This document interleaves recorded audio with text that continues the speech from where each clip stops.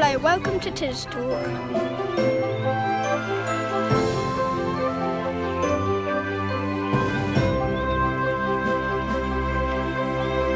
Welcome to TisTalk. This is a podcast coming from Tisbury, Wiltshire and surrounding villages.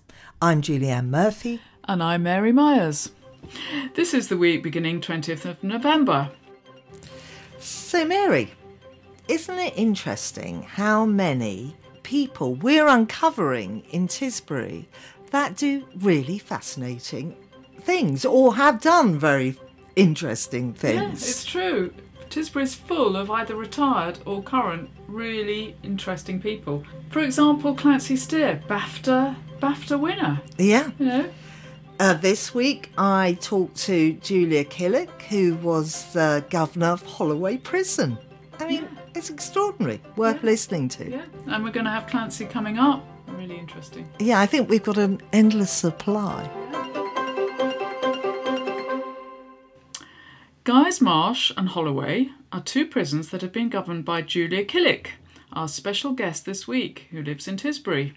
So you can do a lot with women, which Right. I found I couldn't do with men. Then we have some hopeful news about elm trees from Peter Shallcross. And we drove along this avenue of all of these mature elm trees looking fantastic. 4 kilometres of them, 3 wide, and it was a fantastic sight. Followed by a bit of comic poetry. There's nothing worse than a mobile call that's only halfway heard, as one strains on the train to imagine the other's missing phrase or word. We then go to Lower Lawn Barns and sample the wares at Clem's fair. I feel quite passionate about people supporting small businesses, especially at this time of year. And even if you just turn up, by being here, you are supporting the fair. And we end with the What's On listings. TisTalk, a podcast from Tisbury on tistalk.buzzsprout.com. Now, Julianne went down to see Julia Killick, resident of Tisbury and former governor of Guys Marsh and Holloway prisons. Well, I'm just here in my kitchen looking out on a horrible, very dull, grey, rainy morning. I'm contemplating going to see a lady called Julia, who lives in Tisbury and has had an unusual career. I think you'd call it unusual in that you don't meet many people that had Julia's job.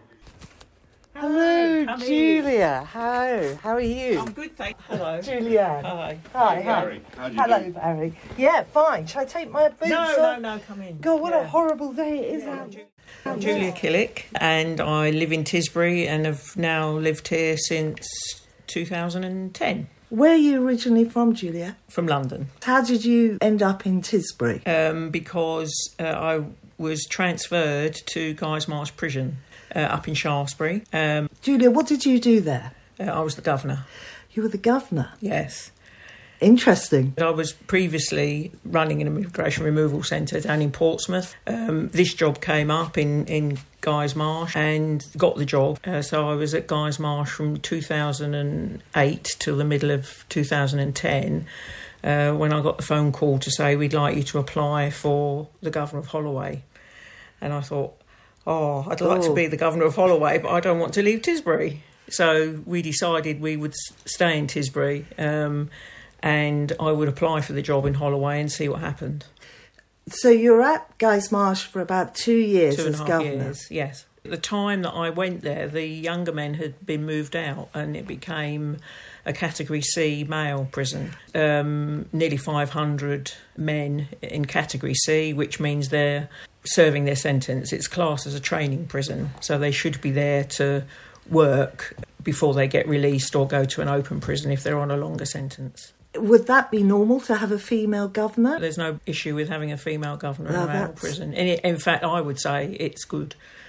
So the challenges, what does that entail, being a governor? It's very, very different whether you're governing a male prison or a female prison. So in a male prison, I found it quite challenging because of violence. I don't like violence anyway. So I did find it quite difficult, and Also, and I'm talking in large generalisations, the men don't talk and they're all innocent. So they go around, in denial, and it's not my fault, Gov, and lots of drugs. And it's a deeply unpleasant atmosphere, which I can imagine. I was pleased I was doing that job down here at Shaftesbury, because I used to go out and I took up running. So I used to go up running specifically to just get out and go for out your and own look at the mental hills. health. Look at the hills, and many a time I would come, sort of down and just go and get myself lost, thinking, why am I doing this? Really? What a challenging position. Yes.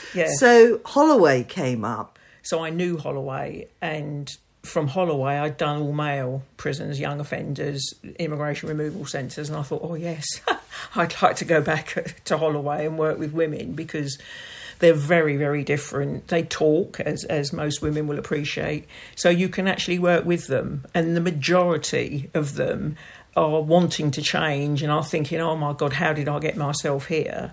So you can do a lot with women, which Right. I found I couldn't do with men. And the women really liked having a woman governor. When the call came, I thought I'd just have to apply. And fortunately got the job and was there for 5 years. So I was the longest serving governor. It just suited me. I loved it. Did you? Yeah. Did you finish because you retired, or did you go on to do something else after that? I finished because the government shut Holloway.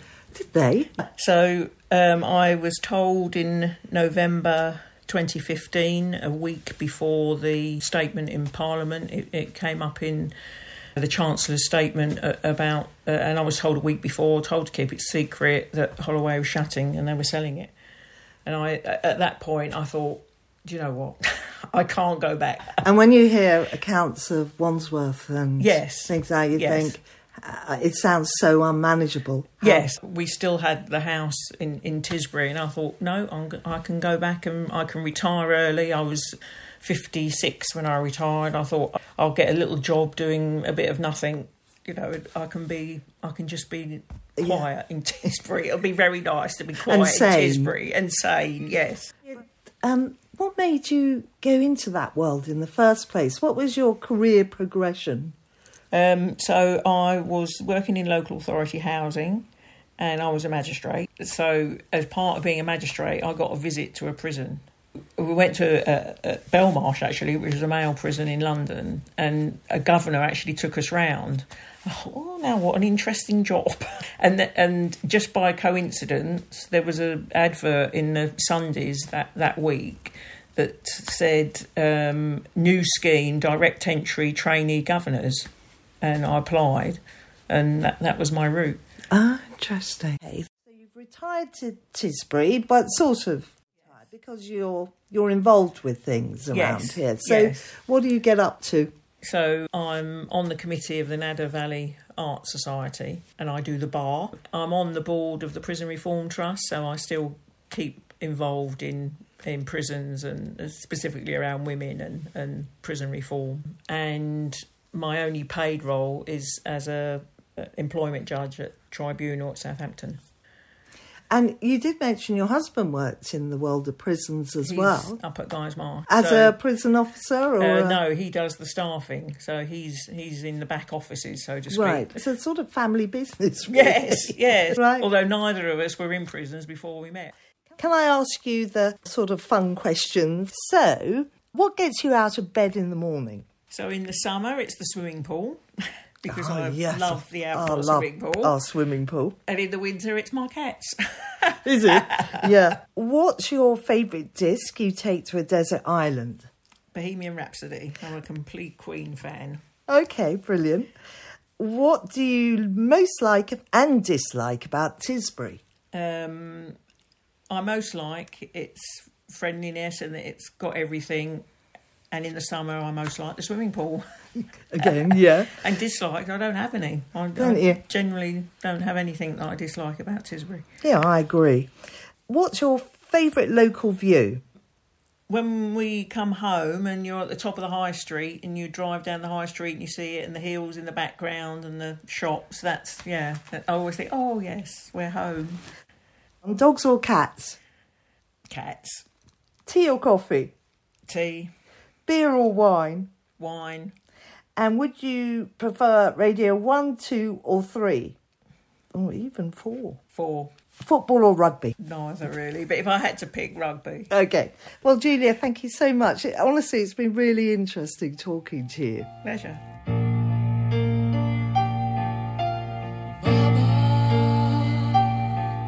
Just killed a man, put a gun against his head, pulled my trigger, now he's dead. You're listening to TisTalk from Tisbury, Wiltshire.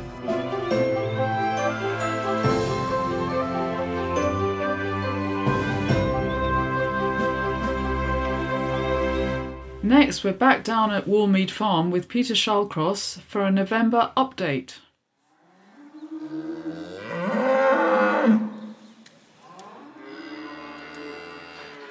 So the main happening is the hour change, because once winter starts, the cows are indoors. There's a routine which goes on right through to April. But there's this hour change, which is a subtle change. It's not a huge one, but we have to allow the cows the time to change, because they're milked an hour later, morning and evening, and so that affects their routine a little bit. So the way we do this on the Sunday morning, we just whoever's milking and feeding starts half an hour early, and then on the Monday it's the full hour, just to give them time to get used to it, because they don't sleep very much. They rest, but they're up and around anyway, but they are waiting and almost upset that it's an hour late, because they're so used to the routine. So the cows are waiting to be milked to relieve the pressure on their udders, and also they get fed lots of cake, lots of concentrates in the parlour as well. So an hour difference to them is quite a big deal.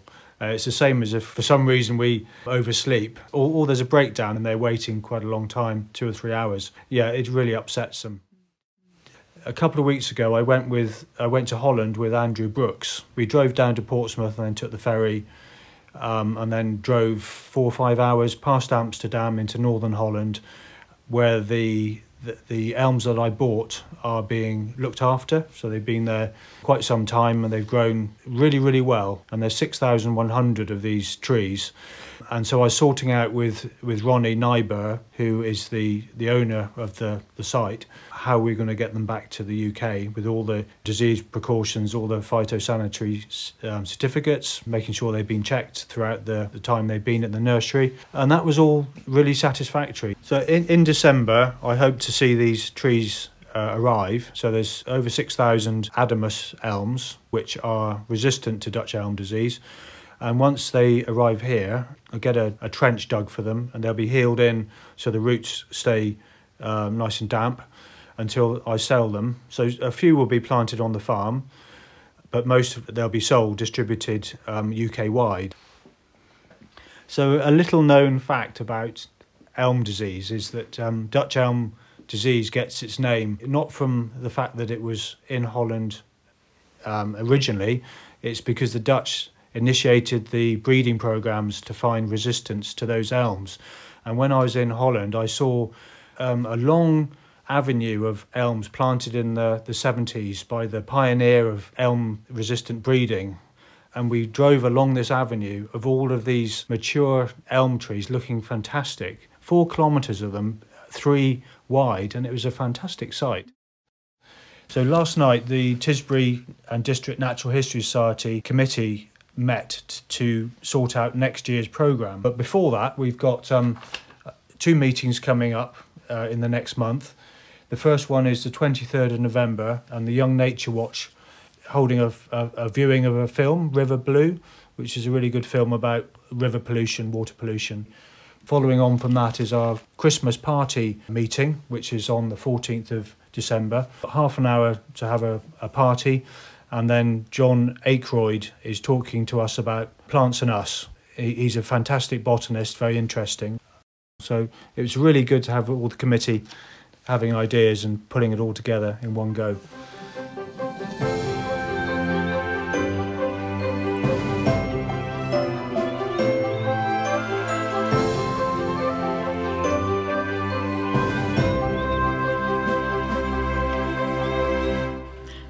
we were saying, there are lots of interesting people in Tisbury, including Simon Holder, author of several novels. He also writes comic verse, and here's one of his poems. Mobile phones. There's nothing worse than a mobile call that's only halfway heard, as one strains on the train to imagine the other's missing phrase or word. Passengers listen intensely rapt from behind their papers curled, secretly imagining backgrounds to that steamy unknown world. Sex, scandal, intrigue, murder, mistress, lover, even new leaked government files help the journey as the train speeds to work, fast eating up the miles. And then into the tale another phone rings, and confusion reigns supreme, blotting out what's happening in the first life's torrid scene. And so the tempted ears extend into both the sizzling story's crannies, tuning in to macho man, new bride, or trembling old shot grannies. But with the calls at different points of their seedy hushed narrations, the interest wanes as the train speeds on through life's turgid fleeting stations. So the threads are lost, and annoyance casts a disappointed pall, because really one just wished the phones had never rung at all. And listen out for our full interview with Simon Holder in a few weeks' time. TisTalk, a podcast from Tisbury on tistalk.buzzsprout.com. Now I go down to Clem's Fair in Lower Lawn Barnes to talk to Clem herself. I'm Clem Stone. I live in Sherburn, but I come over back to Tisbury, and I run the fairs, Clem's Fairs, and also Compton Marbling. So, yes, I've always known this as Compton Marbling, so can you tell us the difference? Yes, please? So Compton Marbling was set up 52 years ago by my mother, and we relaunched it about 4 years ago. My mother has taught my friend Al to marble, so he now does all the marbling, and when we relaunched it we changed the fair's name to Clem's Fairs, just so that it was two different businesses and not to confuse people.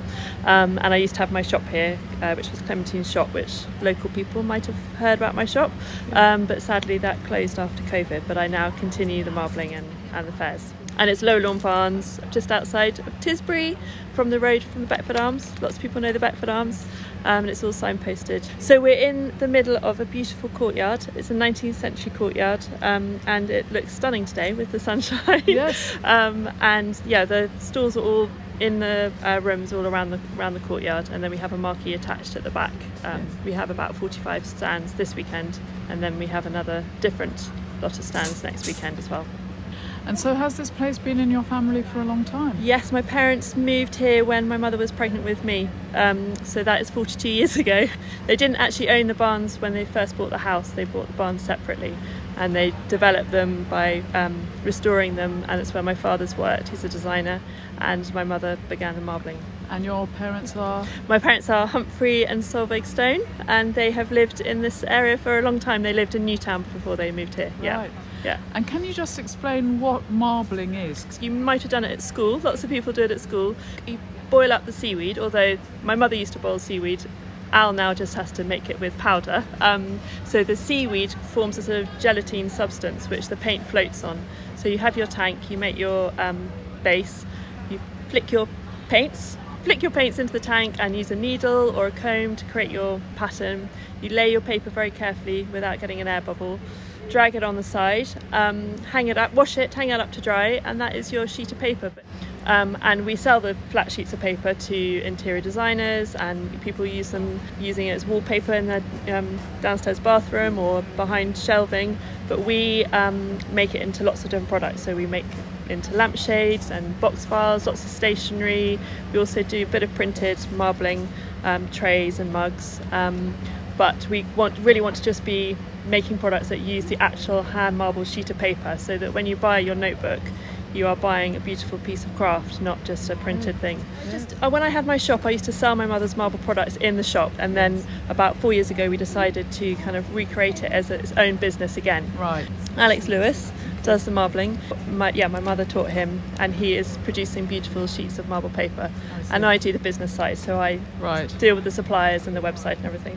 So just another quick plug for next week. So we have next weekend is on the 24th and 25th of November. It's from 10 a.m. to 5 p.m. It's free entry, free parking. There's a lovely cafe by Bird and Carter. I feel quite passionate about people supporting small businesses, especially at this time of year. And even if you just turn up, by being here, you are supporting the fair. And even if you buy a card, that's still supporting a small business. Thank you very much. Thank you. Follow us on Instagram at TisTalk Radio.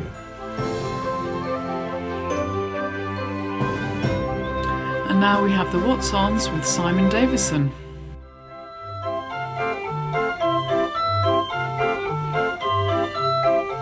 With daylight fading each day, it's heartening to know there is plenty to get involved with and to entertain us this coming week. On Tuesday the 21st of November, the Tisbury Parish Council Environment Committee is holding its November meeting in the Parish Reading Room on the High Street at 6 p.m.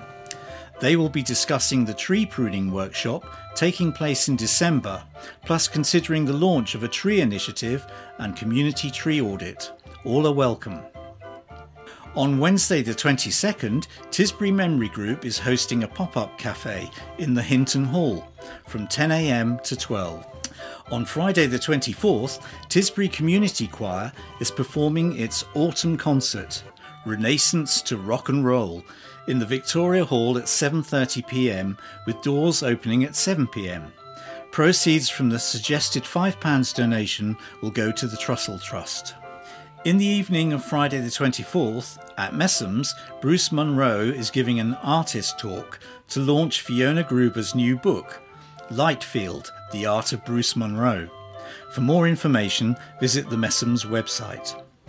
Also on Friday the 24th, and again on Saturday 25th, is the second weekend of Clem's Christmas Fair at Lower Lawn Barns, which will be open from 10 a.m. to 5 p.m. both days.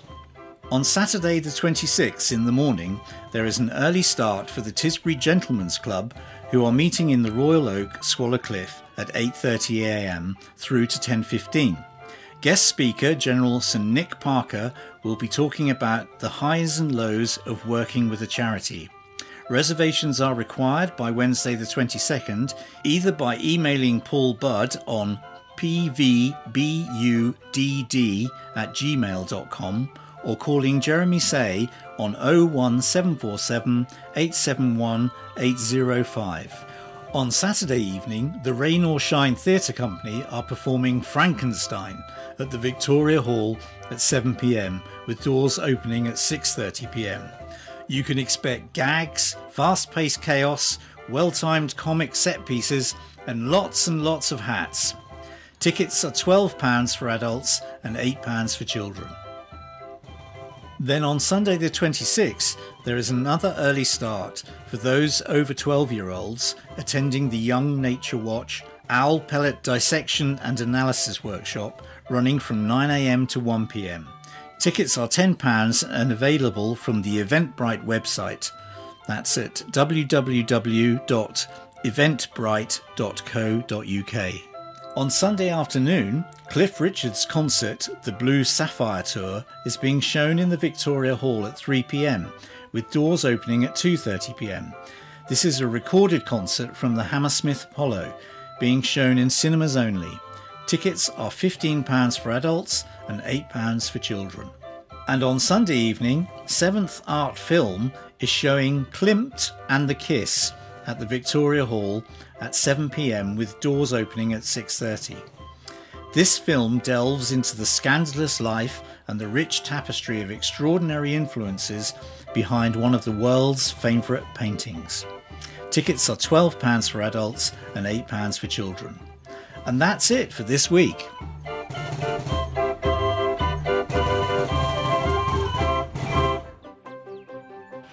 And that's all from us this week. If you want to get in touch, go to tistalkradio@gmail.com. Thanks very much this week to Simon Davison and Keelan Pybus for the What's Ons.